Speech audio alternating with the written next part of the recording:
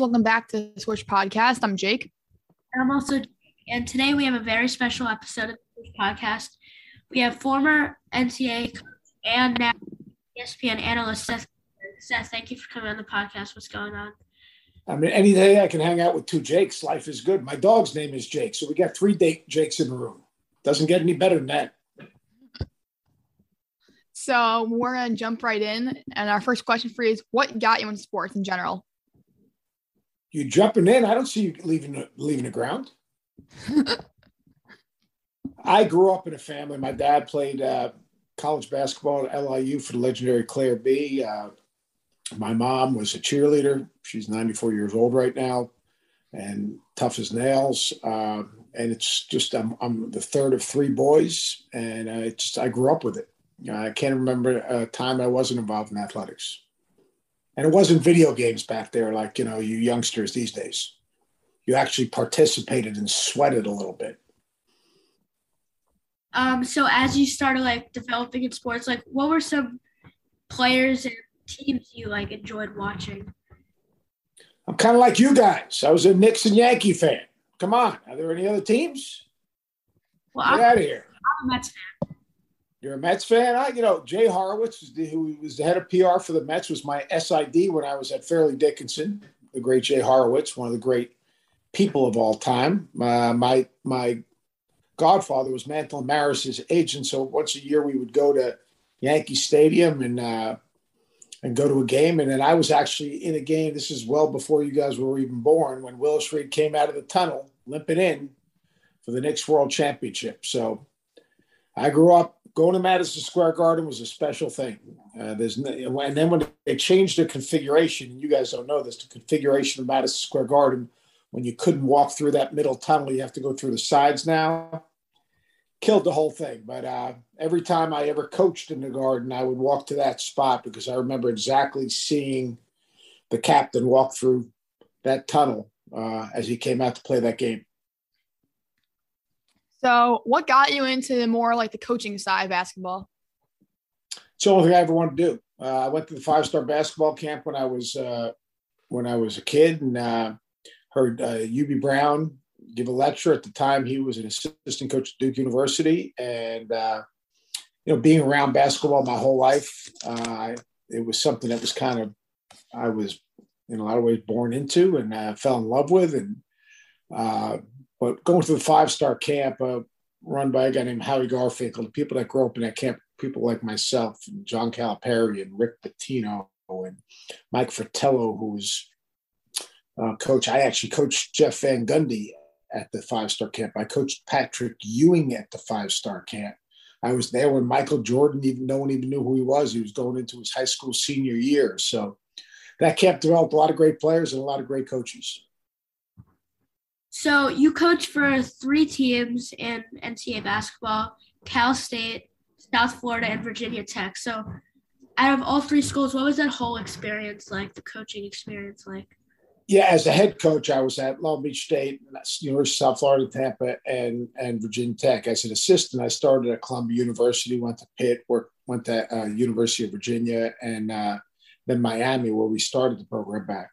Look, I mean, the coaching just in general, there's, to be on the floor and have try to create a vision for your program and then try to basically institute that vision and get your guys to buy into each other, have a collective responsibility and work hard and deal with adversity and everything that goes along with being a part of it. It's as good as it gets, and losing's part of it. I always say adversity visits the strong and lives with the weak. You learn a lot from losing.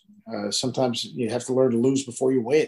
It was a tremendous, I loved coaching. I loved impacting someone's life. I loved helping someone get somewhere they couldn't get themselves. I loved to see someone come in and 4 years later be a college graduate, a better person, understanding with a college degree, having in a situation where they can, help change their family station in life. So besides developing pro players and winning games, there's a human aspect to coaching that really appealed to me.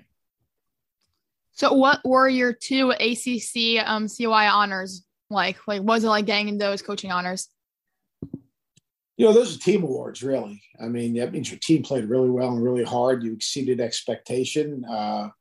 You won some big games. I mean, those are years that we swept Duke and Carolina. One of the years my first year in the league, we won 8 games. We were picked dead last. But I mean, that's a reflection of so many people working so hard. It's a nice honor. It's something they can never take away from me. The trophies are sitting right behind me in my office, but you don't coach to be coach of the year. You coach to impact lives. You coach to try to create a vision and then make that vision become a reality. So they were nice, and it's something no one can ever take away from you. But that's not why I got into coaching. So now moving on, you work now as a broadcaster at ESPN. So what kind of got you into broadcasting? Well, I got fired at Virginia Tech, and I had to feed my family. Come on, Jake. I was a journalism major, broadcast journalism major in college, and I loved the game, and I had opportunities to do some things in the media when I was still coaching. Besides my TV show on campus, I did some different things, and because of those opportunities, someone recognized a little bit of something in me. And look, I don't take it for granted one day that the opportunity ESPN gave me, but it's great. I get the best seat of the house for the best games. I mean, it doesn't get much better than that. I'm part of College Game Day, working with tremendously talented people, the producers, the directors, the research people, everyone that goes into making the show. It's incredible, and I'm honored and very fortunate to be part of it. So our next question for you is, what has your experience been at ESPN? Oh, it's great. It's great. It's just a great team is what it is. It's a great team with really good people that really care about what they do, take pride in what they do. And, you don't become the worldwide leader if you're not good at what you do. And, everyone there just so helpful. When I came to work at ESPN, I was a basketball coach, and these people taught me what's good TV, what's bad TV, and the biggest thing is, like, I have no agenda when I do what I do. The game tells you a story, or the season tells you a story. Players tell you a story. 33 years of coaching. I see the game through a prism that maybe a normal fan doesn't see, and it's my job to kind of give people an idea of what is really happening, not what they think is happening, but what is really happening. So with the season starting, what would you say your top 5 are right now? Yeah, I mean, it would be easy to say it's, you look at it just from the other day, you would say UCLA, Gonzaga, Kansas, Duke. And you might be able to throw Villanova in there right now, even though they lost at UCLA. I'm not as high on them right now in this moment in time as other people. A sleeper team, I think Tennessee's playing at a really, really high level. I think they're going to be a team that's going to be really dangerous. But I think that Kansas playing without Jalen Wilson, that was impressive. Obviously, UCLA with their great win against Villanova in a terrific basketball game. Duke is so much better than people realized. They were. And Gonzaga played at a very, very high level the other night in their win against Texas. And then, the fifth one, I know a lot of people are going to keep Villanova in the 5th spot. And, I guess they didn't do anything to lose that, sexiness or the success that they had. But, I think that in a big picture, Michigan could be in that conversation.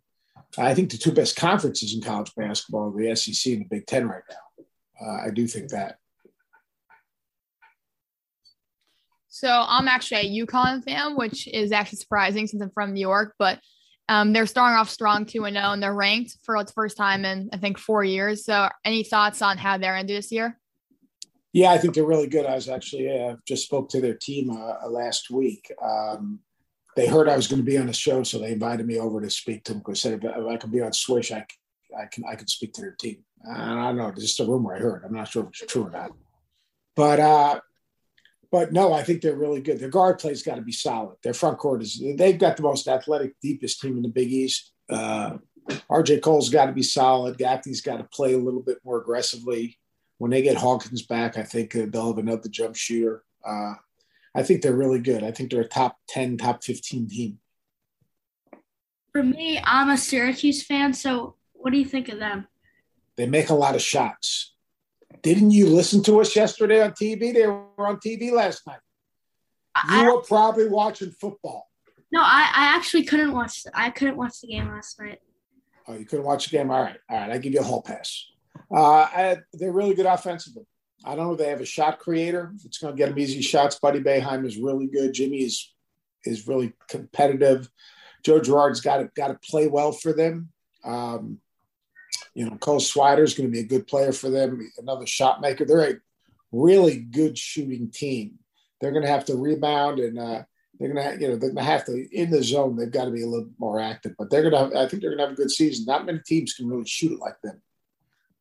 So what are your thoughts on the front-ranked teams, such as like Michigan, Gonzaga, UCLA, Villanova?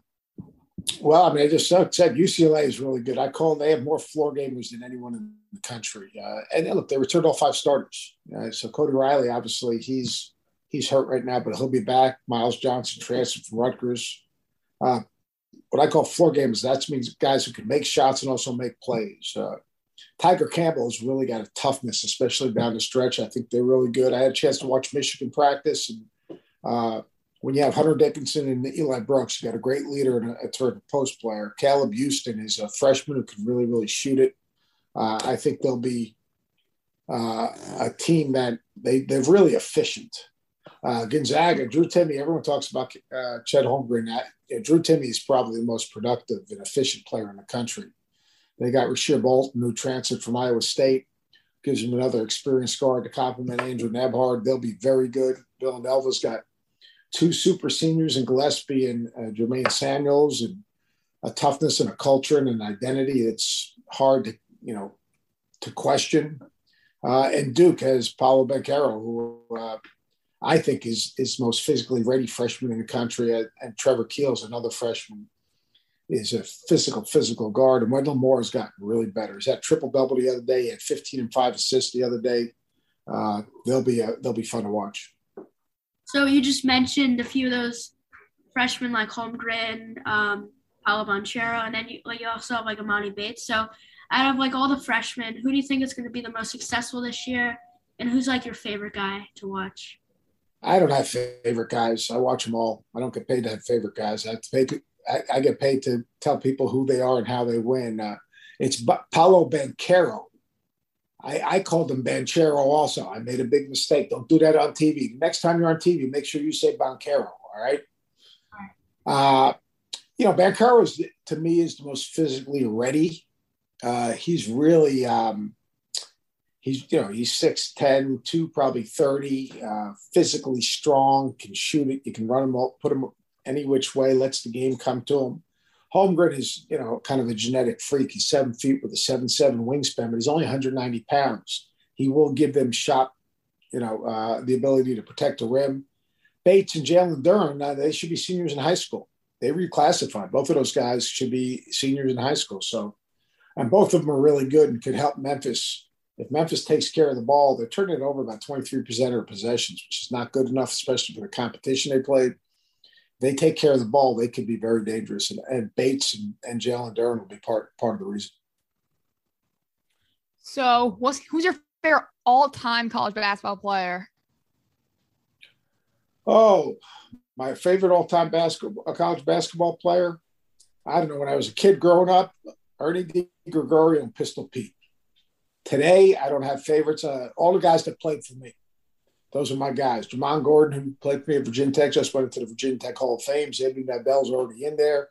Lucius Harris and Brian Russell, who played 12 years in the NBA, are in there. Reggie Cohen, who was my point guard at South Florida. The guys that played for me are my favorites because those guys believed in us and our vision.